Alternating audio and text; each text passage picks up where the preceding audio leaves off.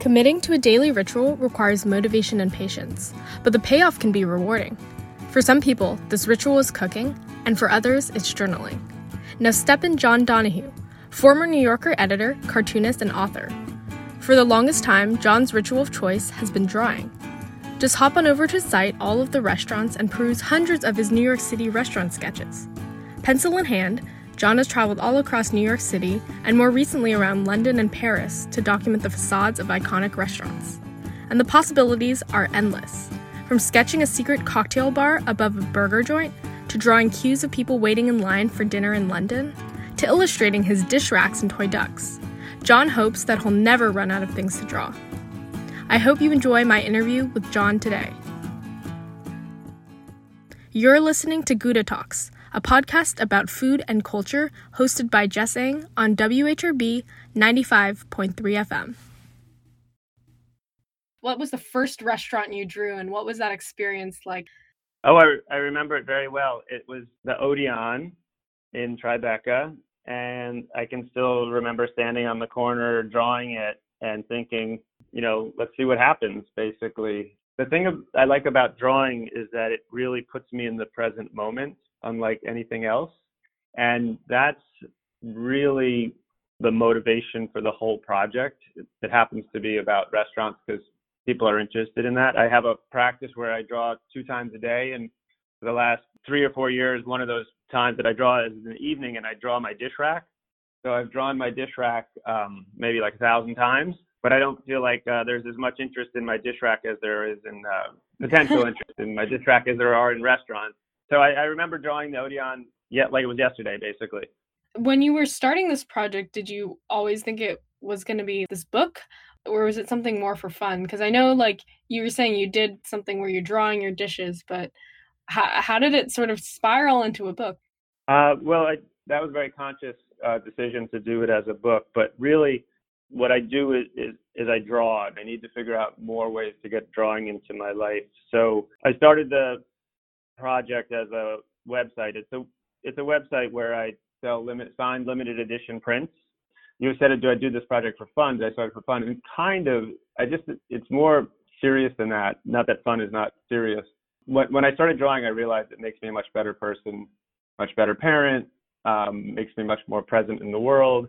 And I wanted to find a way to keep doing that, and so we're do more of that. So that's why I started the restaurant project. I figured there's 24,000 restaurants in New York, and I'll never run out of subject material. So what got you into drawing in the first place? I started drawing maybe 20 or so years ago. I taught myself how to draw basically on the subway. I took classes at the Art Students League and the School of Visual Arts and things like that. But I was working full-time as an editor, and the only real time I had to draw was on the subway, especially then after I had kids. And then when I was at the New Yorker, which is where I worked, I did publish 5 cartoons.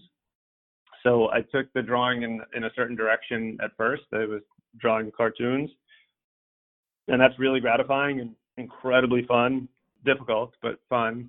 But also not really a way to make a living. So that's really what led to Man with a Pan, the book, and then ultimately to this project.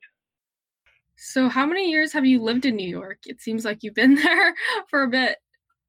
Yeah, I realized just a few years ago that I've been in Brooklyn longer than I've been anywhere else, but I grew up in the suburbs north of the city, and then I moved to New York in the early 90s, and I've lived here ever since, basically. So when you were going on this eat, draw, repeat for all the restaurants, do you feel like you knew the city well? How well did this experience teach you of knowing your city? Oh, a great deal. It was the whole New York thing is very intuitive because I've lived here and I sort of know what places to include, like Junior's Cheese Shop and Junior's in downtown Brooklyn for its cheesecake, and Emwell's in Long Island City for its high-end steaks and things. I just sort of knew from just being a person in New York and paying attention to food, just kind of knew generally where things were and what places to include for the most part. The series includes London and Paris, and I was in London last summer and Paris this summer, and that was a little bit of a different experience because I don't know anything about those cities or their food scene. So I reached out to people who either live there or, wrote about the city or whose opinions I respected, and I asked them for their recommendations. And then I triangulated between all of those sources to find the places that kept popping up on everyone's list. And so if a place got mentioned 2 or 3 times by 2 or 3 different people, I would know that it's important, even if I didn't know why it's important. Like, what was something interesting that you discovered when you were in this foreign country?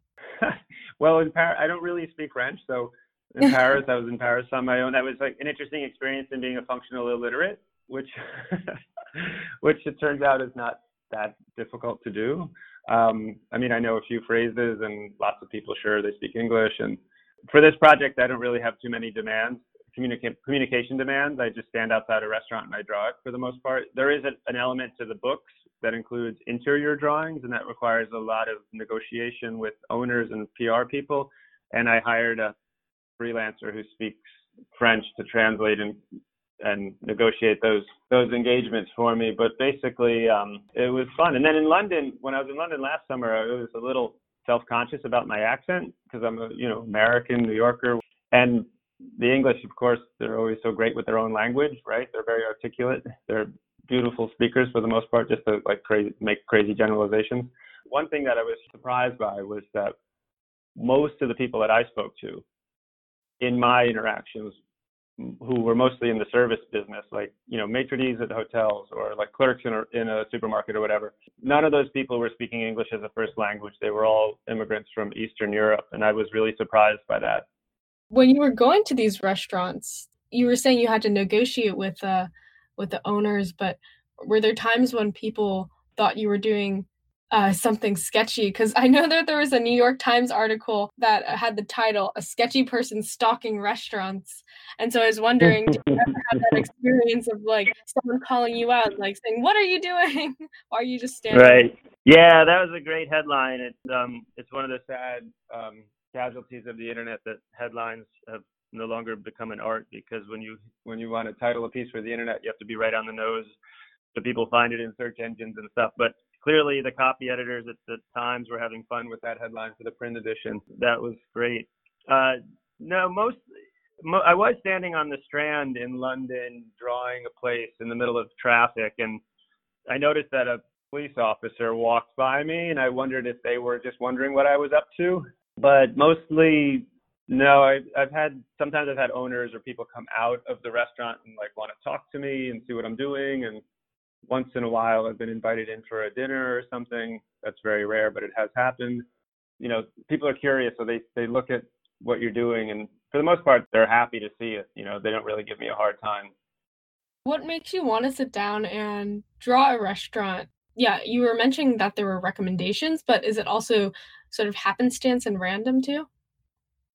In the New York project started out that way, but now it's much more intentional, because most of the drawings that I do now are requests. So they're places that people want.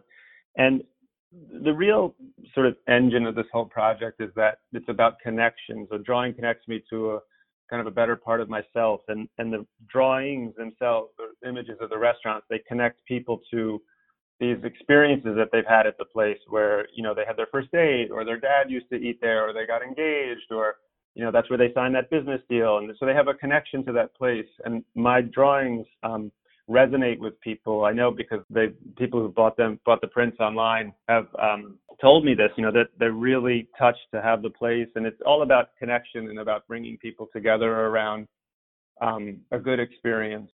How often would you draw restaurants, and how much time do you actually spend drawing a restaurant? Well, it takes me about 20 minutes to do the ink drawing. I work in ink from life, so there's no pencil under drawing.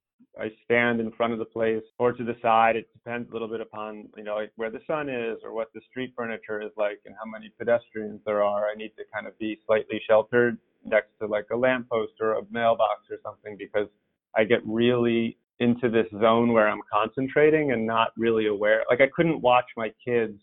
I really go into this other space where, I'm not really aware of what's going on around me because I'm concentrating so much. Finishing the drawings, I take them home, I scan them, I digitize them, I put color on using Photoshop, and that can take anywhere from 1 hour to 4 hours. It sort of depends. Sometimes it's really straightforward, like, oh, it has a red awning, we'll just make that red. Other times it's like all black facade and a little bit more of a challenge. And then there's a lot of administrative stuff around, communicating with people. And you were saying you highlighted a specific color in your drawings. Is there any reason? I was really looking for an aesthetic that would work on the page, but also one that I could actually do that's within my skill set. So it's about turning my weaknesses into strengths. I don't really know Photoshop. There's that musician P. Diddy, Sean Combs, right? He was a great producer, had tons of stars, whatever. I'm dating myself. But apparently he never knew how to read music. It's like, I'm like in digital art, I'm like the version of him. I don't really know what I'm doing with the digital stuff. So I wanted to just use one color because that's all I'm really capable of.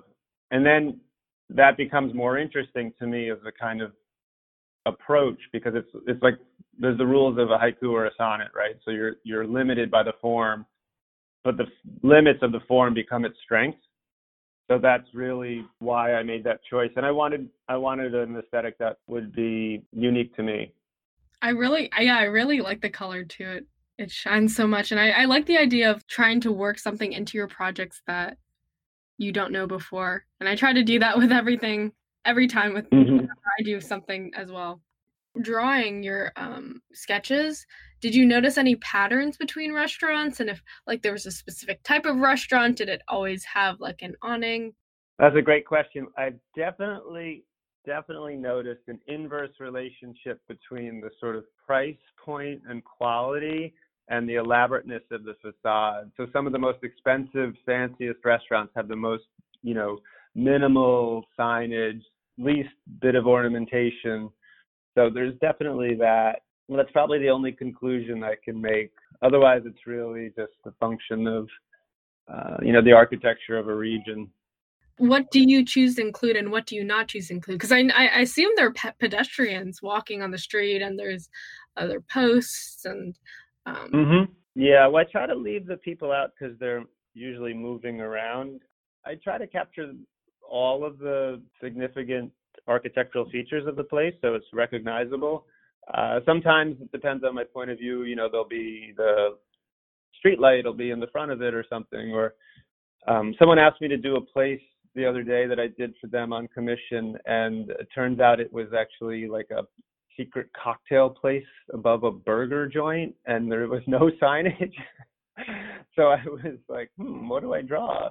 So I drew the burger joint and the upper stories. So if, the person who was interested in this drawing would know that that's where their bar they're interested in is. But then I also drew a lot of stuff in that case around the front, like the poles and the street sign and everything. And then when I sent him my drawing, I said, hey, I really had fun trying to capture the kind of clandestine nature of this place by including all this other stuff. And he really dug it. He was really into it. In London, I had to include people because the English love to get online and they all queue up in front of the place before the dinner. There's like this whole movement of high-end, mid-price, other upper-price restaurants, super high quality, but don't take reservations, so everybody lines up in front of them. And I was there in June. It was gorgeous, and people were online. So I got to the place. I was in London for a limited amount of time. I didn't really have the option of going back another day. So I drew the people. Yeah. And then in France, there's this, I'll mispronounce the name, but it's Le Relice de l'Entrecôte. It's this chain of steak restaurants that's sort of famous. It's a mid to low price restaurant. It's like 20 euros or whatever it is. They only serve steak frites, basically. So you get steak, you get French fries, you get their sauce. That's all they serve. And there's a bunch of different ones. It's like a mini chain with like different family members who own different parts. Figured out which was the first one, and I went and I drew that. And there were people lining up in front because they don't take reservations either, and it's a really good value. The food is good and it's cheap, and so people line up for it. There's another place that I haven't finished the drawing of. It's called Two Toms. It's a really old school red sauce joint here in Brooklyn. And when I drew that one, there was a big flatbed truck in the way, and I just drew the flatbed truck in because I feel like sometimes what I'm doing is a little bit like the Google Earth pictures, the Google Street View pictures. And so, sometimes when you look at something on the internet and you like Street View and there's like a big truck in the way, it's kind of a little bit like that, because it goes back to my notion of the drawing being this activity that I do that puts me in a moment in time, a place in time. So each drawing represents like not just the view of the place, but a view of the place at a particular moment in time. Also putting like the viewer in that time too, which is a fun thing to think about. That's so cool. Have you had a favorite experience drawing a restaurant? And also, does that factor into like things you chose for your book? How did you go through the process of curating the restaurants for your book? Oh, right. Well, the restaurants for the book, there's about 101 restaurants in the book. So there I wanted to have a mix of places in each borough. There's like a few in Staten Island, a few in the Bronx, and a few in Queens. Most are in Brooklyn and Manhattan. But that was an important consideration. And then I wanted to have a range of cuisines, and I also wanted to sort of high and low and sort of old and iconic and new and hip. So that was a interesting project to mix things in. And do I have a favorite? So they're a little bit like my children. I love them all in their own way.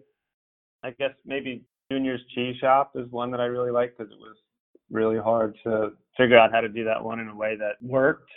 Whatever it was about that drawing, I remember drawing that one really well. I was standing in the middle. It's on this very busy road called Flatbush Avenue, and it's right in downtown Brooklyn. There's a ton of traffic and people, and the street is really wide, and there's a median, and I was standing on the median, and there's people going by and cars going by stuff, and I was on my lunch hour because I had just started my new job, and it was right around the corner, so I went over during my lunch hour, to draw it because I knew it would take me whatever, 20 minutes.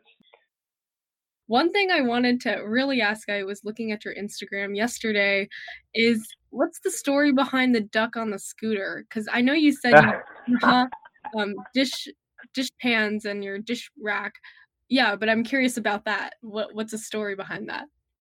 Right. I mean, how deep did you dive into my Instagram feed? Like the duck hasn't shown up in a while.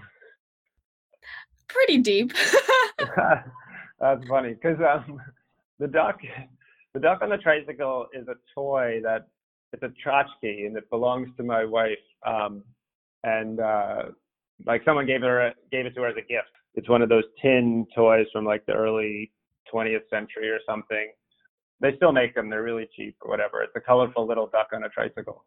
You wind it up and it goes around in circles. But I somehow seized that as like a talisman and decided to start drawing it every morning. That's I've been doing that for maybe about 2 years. I've done the dish rack for maybe like 3 or 4. I wanted to see what would happen if the first thing I did in the morning was to draw. So I picked that object because it's kind of odd, challenging enough to keep me engaged, but easy enough for me to render in a convincing way. So if you look back on my Instagram to the very early days, I was posting it a lot because I'd post it every day. I stopped doing that because I found that the duck is somewhat polarizing. Like my wife can't stand the drawings, and I feel like maybe the people who are interested in the restaurants aren't so interested in the duck. So I just sort of started leaving that up. I still put it up on my Facebook. This was an awesome conversation. I got to learn so much about your work and drawing in New York, and it sounds like a super cool project, and the whole idea of doing something daily is really inspirational because it's really hard to maintain something, in my opinion. I've tried it before, and like knowing that you took this idea and like you went with it and you really committed, I think it will inspire a lot of people. Oh, great. I hope so. Yeah, it's really about the reward of the activity itself. It has a lot of inherent reward for me. So it's not hard to maintain the momentum because it's such a payoff.